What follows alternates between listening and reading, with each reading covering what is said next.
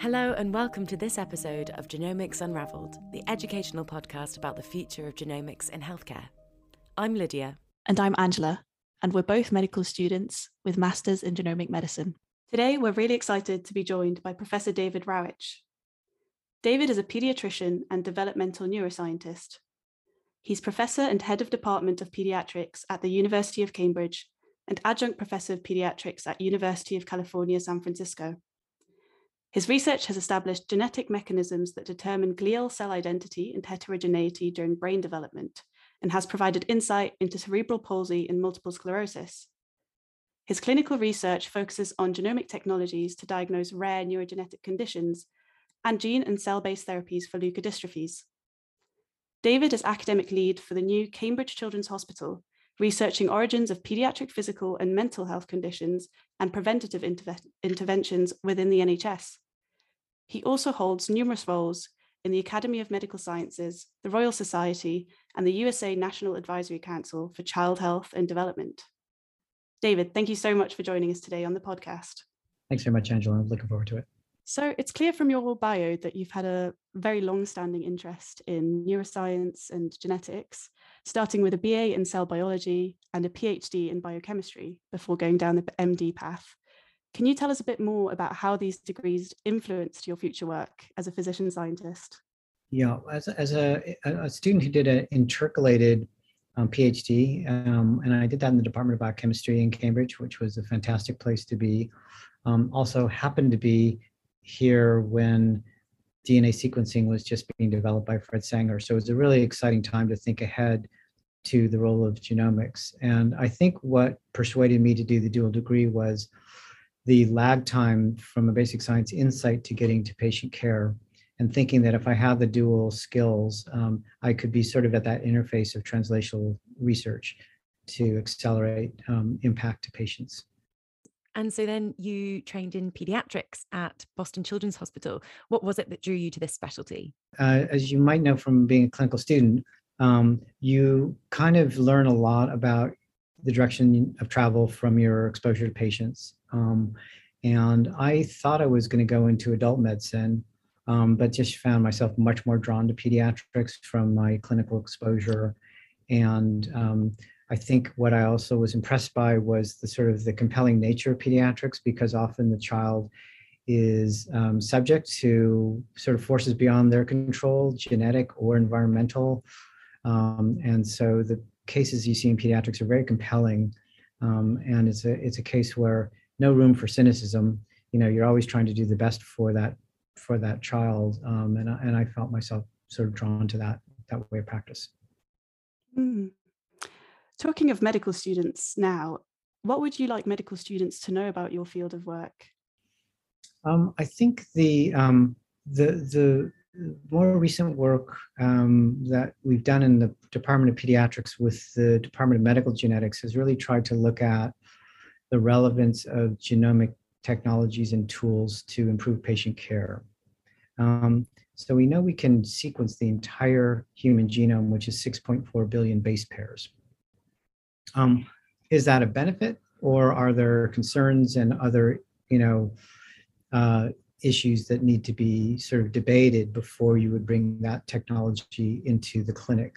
And the issues are complicated, but in pediatrics, we have made a very strong case. And when I say we, it's more like the field, through at least 20 studies now using whole genome or whole exome sequencing in intensive care. We find that about 1 in 3 or 1 in 4 children have a genetic condition. And I am a neonatologist, so I know that minutes matter when you're dealing with the kinds of very sick children who have seizures or have other difficulties. So now we know that this is a test. It's not a research question anymore. It really is important to know the diagnosis, and this can be often the fastest way to get to that diagnosis. So now what I could say to the medical students of the future is, you should really start to understand genetics, because it's going to be part of your regular practice. And that is going to be very clear in pediatrics. And I think the emphasis now from Health Education England is let's really focus on pediatrics and get people upskilled. Let's get students of today, junior doctors, more and more familiar and comfortable with dealing with genetics, because so many patients now in neurology clinic, pediatric neurology clinic, we find 1 in 2 children have a genetic condition. So there's no going back. Every pediatric neurologist is going to need to become an expert in genetics, but so we need to make that part of our training. But the adult doctors can't hide either, because everyone is going to get a genome, and we're probably thinking in 20 years from now there will be a new type of newborn screen, and that will probably be a whole genome test. I say in about 20 years because it's way too complex to deliver right now, and we don't know enough. But that means that from birth, we'll have that information available as physicians. We'll think about chronic conditions. We'll think about metabolic disease, cardiovascular disease, dementia, and the impact of genetics and vulnerabilities, maybe combined with the environment, that would create individualized health risks. And that's a message that goes way beyond pediatrics to pretty much all specialties. And we are now with colleagues thinking about the hospital of the future. To what extent will genomics be, embedded in a critical part of practice? That's where I think there's, a message for all medical students is, or all junior doctors to be, you will start to see more and more of these genetic tests coming into your practice. And to try and keep up. Try to keep up. And then, how does the system better support you? Because they are really complicated. I mean, I'm not a geneticist. I'm a neonatologist. I think it's important to demonstrate the benefits of genetics, but I can't give a genetic diagnosis. I need to rely on my colleagues and have really strong support from allied health professionals. So there will be a lot of infrastructure development to make it a lot less risky, de-risk it for the clinician to be able to feel well supported. But I think all physicians like to understand the basis for the test and really be able to make recommendations based on their own personal knowledge. So I think we'll probably prefer to be experts in genetics, even recognizing that we'll have a lot of support from other even more specialized clinicians. Great. And as you mentioned, we'd like to talk a bit more about a study, one of these studies in neonatal and pediatric intensive care here in Cambridge, the Next Generation Children project, which you were involved in. So this project showed that rapid trio whole genome sequencing improved the diagnosis of genetic conditions in these intensively ill children.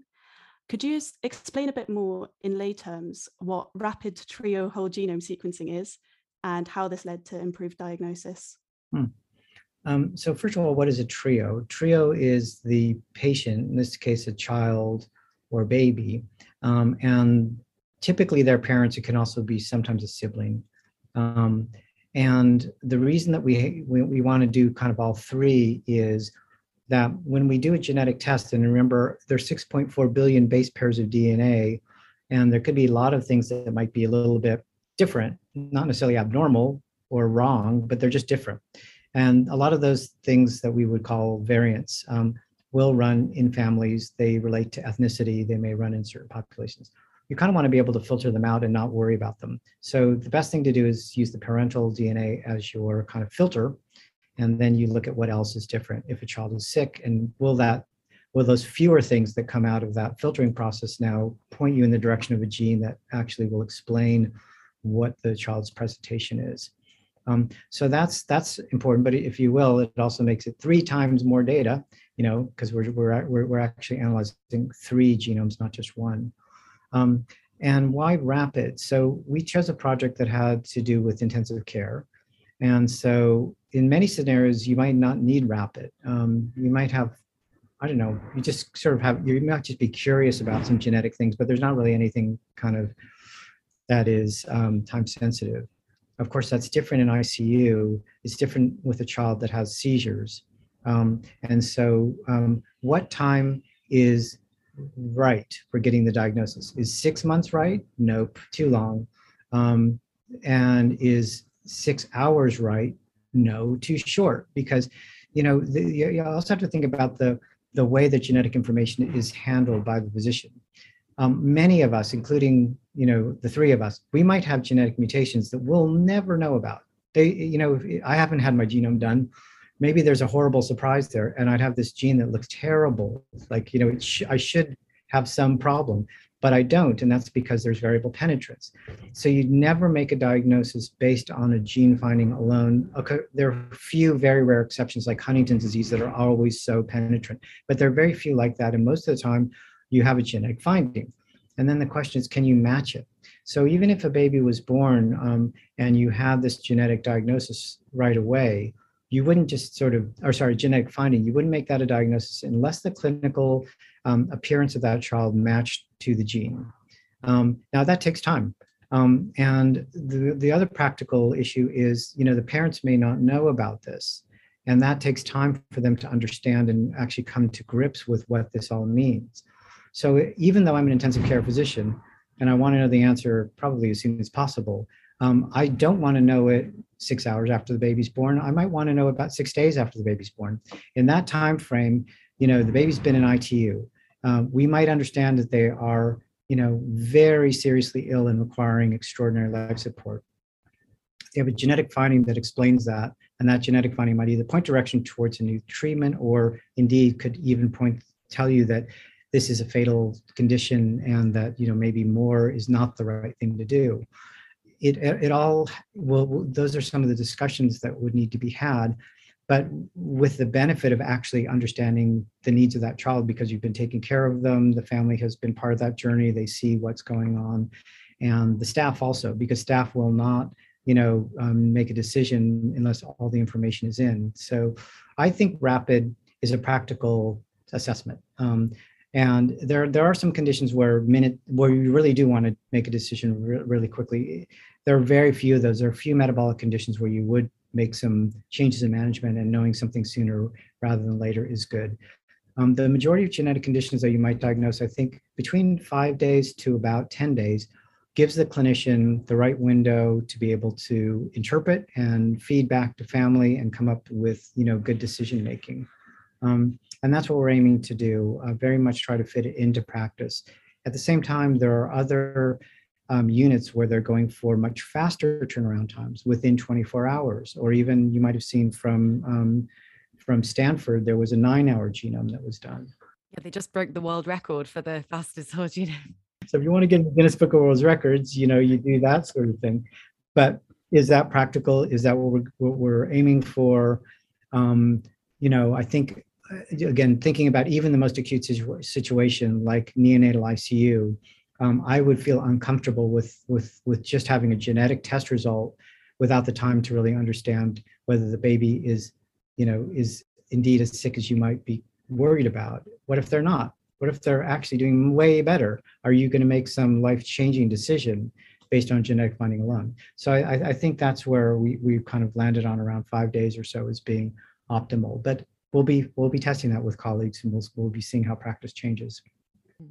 That's super interesting to think about it on the time scale of a neonate's early life. Thinking a bit more broadly then, the Next Generation Children's Project showed that true whole genome sequencing is feasible within the NHS setting, and that the overall diagnostic yield is relatively high, as you said earlier, like 1 in 3, 1 in 4. And so since the study's publication in 2019, what impacts of this study have we seen since so far? That's a great question, Lydia. The study was set up by my colleague, Lucy Raymond, in medical genetics, and she's a very seasoned, expert.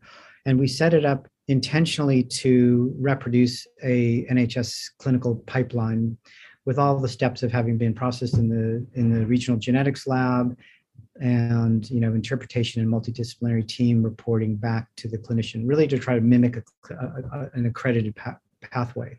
That made it very easy for the NHS to look at what we had done and then stand up a service, so that within 6 months of the paper being published, there was a national service for genome testing in NICU-PICU.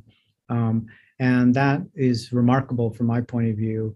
I think it's because Lucy knew exactly how to provide the confidence to the Department of Health and Social Care, and Dame Professor Sue Hill, who's the Chief Scientific Officer of the NHS, really gets credit for sort of taking the decision to move this forward rapidly.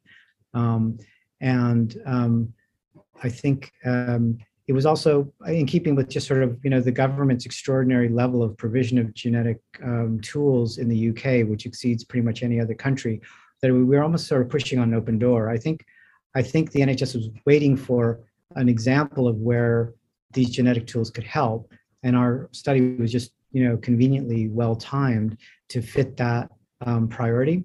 And so we saw very interesting, reflected in the Secretary of State for Health and Social Care, reflected in statements from Sue Hill, that this was like an early win for genetic medicine. It was going to show benefit. Now, when we say benefits, or when we say, what does diagnosis do for a child who's in ICU, if you look at it on a case-by-case basis, in almost every case it changed care in some way or other, because at the very least, they're very kind of complicated cases. And when there's complications, doctors do a lot of tests. If that goes on for ages and ages, it's called the diagnostic odyssey. And for people who have rare disorders, and that rare diseases, there are about 3.5 million people in the UK with rare diseases. Those are monogenic disorders. It often takes years for them to become diagnosed. And this is a test that mitigates that whole odyssey. So one of the things that we could measure and show is we decrease invasive testing, we decrease the amount of testing. In some cases, there may be pregnancy counseling because we could tell whether there was an inheritance of a gene, and that could be a benefit to the parents or the family. In some cases, we could change drugs to tailor them more to address the genetic condition or reduce side effects once we knew what the gene diagnosis was. And in some cases, we made decisions just about the level of heroic life support that would be used, in the setting of what could be a permanent and maybe incurable genetic condition. So you can kind of trace back. In the paper, we said it was 75% of the time that it changed management, but that didn't include the mitigation of diagnostic odyssey, which is almost implicit in the test. So it almost changes care every single time. Now we're going on to test this, and again, this is where there'll be a lot of other assessments being made. Is it actually, people might even say, is it cost effective? It's not a term I exactly like, but what I do like about the notion is that you may be bringing in a whole range of specialists, but once you know the genetic diagnosis, you restrict that to the key ones, or you think of ones that you wouldn't have thought of otherwise, because you can now anticipate the problems much better. So I think that's another example of effectiveness, how the specialized multi-specialty support can be organized. Wow, that's really, really fascinating to hear. Thank you for sharing all of that. I think currently in the NHS, through the Genomic Medicine Service, it's whole exome sequencing in newborns and paediatric intensive care units that's been offered over the last few years. And I think the most recent stats are from May last year, where there'd been over 500 referrals, and of which 37% of patients had received a genetic diagnosis. And so I guess that's the end of all the other big impacts that you were just talking about. So I'm sure that overall stat will be much, much higher. How does using whole exome sequencing in these settings actually practically differ from using the whole genome sequencing that you used in Next Generation Children? Another good question, Lydia, and hotly debated, because whole genome is more expensive than whole exome. So what do you get? Whole genome is sort of a one-stop shop. It will tell you things that you don't see on the exome, like mitochondrial mutations. It's much better telling copy numbers. So if you have those kinds of changes where there might be, let's say, duplications or something of a gene, whole genome much better than whole exome. And then there are structural variants, which means translocations and other things that happen out. The exome does measure just the exons. It's just measuring the sort of the genes, if you will, and then there's all the stuff in between the genes, which doesn't get registered. Whole genome picks that up. So some of those structural variants will involve recombinations between genes, and you just wouldn't pick that up by whole exome sequencing. So genome, used to be slower, used to be a lot more expensive. As those differences, are reduced, the argument for exome is it just gets weaker and weaker. In the UK, the government has decided, and the NHS has decided to do genomes, so we don't even think about it anymore. But in other countries, it's mainly exomes. Here for that R14 rapid NICU-PICU pipeline, it is exomes because they were not ready to do genomes. We're still working with our genomic laboratory hub in Cambridge to now sort of scale that to be a genome, not an exome. And we're working to now kind of fully realize the next generation whole genome pipeline here as an exemplar to other regions. And part of the reason we're doing that is that we're now looking at what diagnoses we would have missed with exome alone versus genome. And one example would be babies that have hypotonia. So just you can easily imagine, like, some babies are floppy when they're born. Now, what's surprising is that once you rule out trisomy 21, again, it's one cause of hypotonia, but usually recognizable because of the typical facies and other kind of exam features. So you've clinically ruled out trisomy 21, and now you have floppy baby. What's the chance of a genetic diagnosis? And we found that 50% of them have a genetic cause. Again, really so different than the way that I was taught when I was, training in neonatology, because what you'd always do for babies like that is you just say, well, let's give them a lot of support and let's just see they're going to get better. Well, probably 50% of the time they did get better, but then some didn't, and now we know why. Like, they have a condition, they have something affecting their neuromuscular functioning, or central brain functioning, spinal cord, or whatever, muscle, and that's why they're floppy. And we found of those kids, 50% had a genetic condition, and we would have missed 15% of those if we'd done exome versus genome. So the genome is better, and we're going to probably start to see many other cases where it's just like why would you do another test? It's better. It gives you more information. It covers a much larger range of conditions. So I think that's where I'm glad that we are sort of settled on doing genomes. Amazing. And yeah, talking about looking into the future for the NHS, you are the academic lead for the new Cambridge Children's Hospital. And could you tell us a little bit more about your vision for this? Well, I think the vision for the Cambridge Children's Hospital is to try to get all the best ideas in the world and put them into one hospital. So it's really great. I mean, in fact, that was the challenge that was put to us by the former vice chancellor. Said, like, what's the big idea in pediatrics, and why should Cambridge deliver that? How can Cambridge deliver that? Why should we support it? So it's a really excellent challenge for an academic. Turned out we had two answers. One of them is genetics, which I'll come back to, but I think there was another one that was even in some ways better, which was, why do we separate physical and mental health care? Why is it that a child with a mental health problem goes to CPFT in Fulbourn, and a child with a physical health problem comes to CUH in Cambridge? And then let's say it's a child with an eating disorder who has a physical health complication and is now transported from Fulbourn to Cambridge. And then it's being treated by a physical health team that doesn't have upskilled staff for mental health.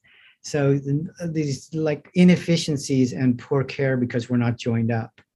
And you can go on to think of many, many, many examples. And we're starting to see this now as we've essentially started to change our approach to care with Department of Psychiatry to say, we are going to work together. We're going to develop a new fully integrated model of physical mental health care. And Cambridge Children's will be the first hospital in the world that's purpose-built to support a new model of care. And what that anticipates is that the pediatric ward of the future will have mental health patients, physical health patients on the same ward next to each other. Of course, there may be some safeguarding issues and you need to keep some in more secure areas, fine. But we're really going to try to remove the stigma. We're going to remove the labels because it's actually very hard to say you have a pure mental health problem or you have a pure physical health problem. A child with cancer, it's hard to really convince anyone that they don't have vulnerability to anxiety or depression. And we can easily imagine why they might. And it's much better to anticipate that they might because you can support them and you sort of know, it sort of almost suggests you appreciate how difficult that is for the child or family. You're not sort of waiting for them to decompensate before you provide support. You're anticipating they need the support. And you can imagine it's a much better, more holistic approach. Now, for training junior doctors, and if we have allied health professional colleagues who also have that upskilled approach, they're going to be that much more comfortable in taking care of problems, a range of problems. I mean, a child with self-harm will have physical health problems. Should they be in a mental health facility without pediatrics? No. And you can just sort of see there's so many examples. And so that is one thing that the Children's Hospital will be known for is CPFT, COH now joining together, co-locating, but also co-managing. And if you do some pediatrics rotations at Addenbrooke's, you'll see psychologists and psychiatrists on our wards embedded in the team, and that is that's the future. You'd almost say, like, really, you don't do it that way already? It's so obvious. It makes so much sense intuitively, and it happens nowhere in the U.S. It happens nowhere around the world. So that's going to be a very exciting part. That will be a cultural transformation to get psychiatry and pediatrics kind of working closely together. And the second is that, we've convinced ourselves, and this is Cambridge, where, Rosalind Franklin from Newnham College came up with the first oriented fiber X-ray diffraction image of what DNA looks like. And then that data was, arguably appropriated by Cricket Watson. Then we have DNA structure. And then we have Fred Sanger, who then comes up with DNA sequencing. And then Shankar Balasubramanian and Paul Kleinerman, who then make that practical to analyze at large scale. And all of that's happening right in our backyard. So, like, why wouldn't we be the leader in genomics? It's kind of like we'd have to sort of make that counter argument. Like, we're so anti-genetics, we're going to put our head in the sand. We're not going to incorporate it in the Children's Hospital. So, of course, on the contrary, we are going to try to be a leader. And I think we can also kind of imagine now that this diagnosis question will become sort of boring. I shouldn't use that word because it sounds cynical, but by boring, I mean, we will have done it. It will be standard. We will just be doing genomic diagnosis. It won't be a real, challenge to do it anymore. The challenge is going to be, how do we change care? It's like, so what? You have a genetic diagnosis. The parents want to know, the patient wants to know how you are going to help them either through repurposing medicines, gene therapies, potentially even psychological resilience, depending on the nature of the problem. It's not a medical intervention. It could just be an intervention that is, beneficial and is tailored to that individual. And that will be the challenge. So I think when we think about the genomic medicine in the Children's Hospital, we're thinking towards therapies, we're thinking towards how this information can now be used to restructure care. And so we will, I should mention, have research in the hospital. So this will be another USP of the hospital, is to have a children's research institute within the hospital. The front door will be for patients, clinicians, and for researchers. So everyone's going to be bumping into each other. I think it'll be a really exciting environment where you have conversations that wouldn't happen otherwise. Again, the investigator who's seeing the patients, the impact of their research will be really clear, and I think it's going to be inspiring for the researchers to be in that environment. We also want to really be in a position to also welcome in other disciplines to children's health, not just pediatrics, but also a range of disciplines across the biological school. There are a lot of interesting legal, philosophical, psychological issues. So we want to also be a conduit to sort of enable research from across the university to come in. So if we can deliver that, it's almost like this hospital is going to be very special, because it's taking the power of Cambridge and it's putting it, it's putting into focus the needs of children. And I think that has to have kind of a good outcome. Wow. Yeah, what an exciting note to end on. Thank you so much for speaking to us today on Genomics Unraveled. Thanks, Angela and Lydia. It's really nice speaking with you. Thanks for listening to this episode of Genomics Unraveled. If you enjoyed this episode, we'd love for you to subscribe to the podcast and to share with anyone you think might be interested. We'd also love to hear what you think, so please do get in touch with us via our Twitter @GenomicsUnravel or email us on camgenomicmedsoc@gmail.com. We hope to see you again soon on another episode of Genomics Unraveled.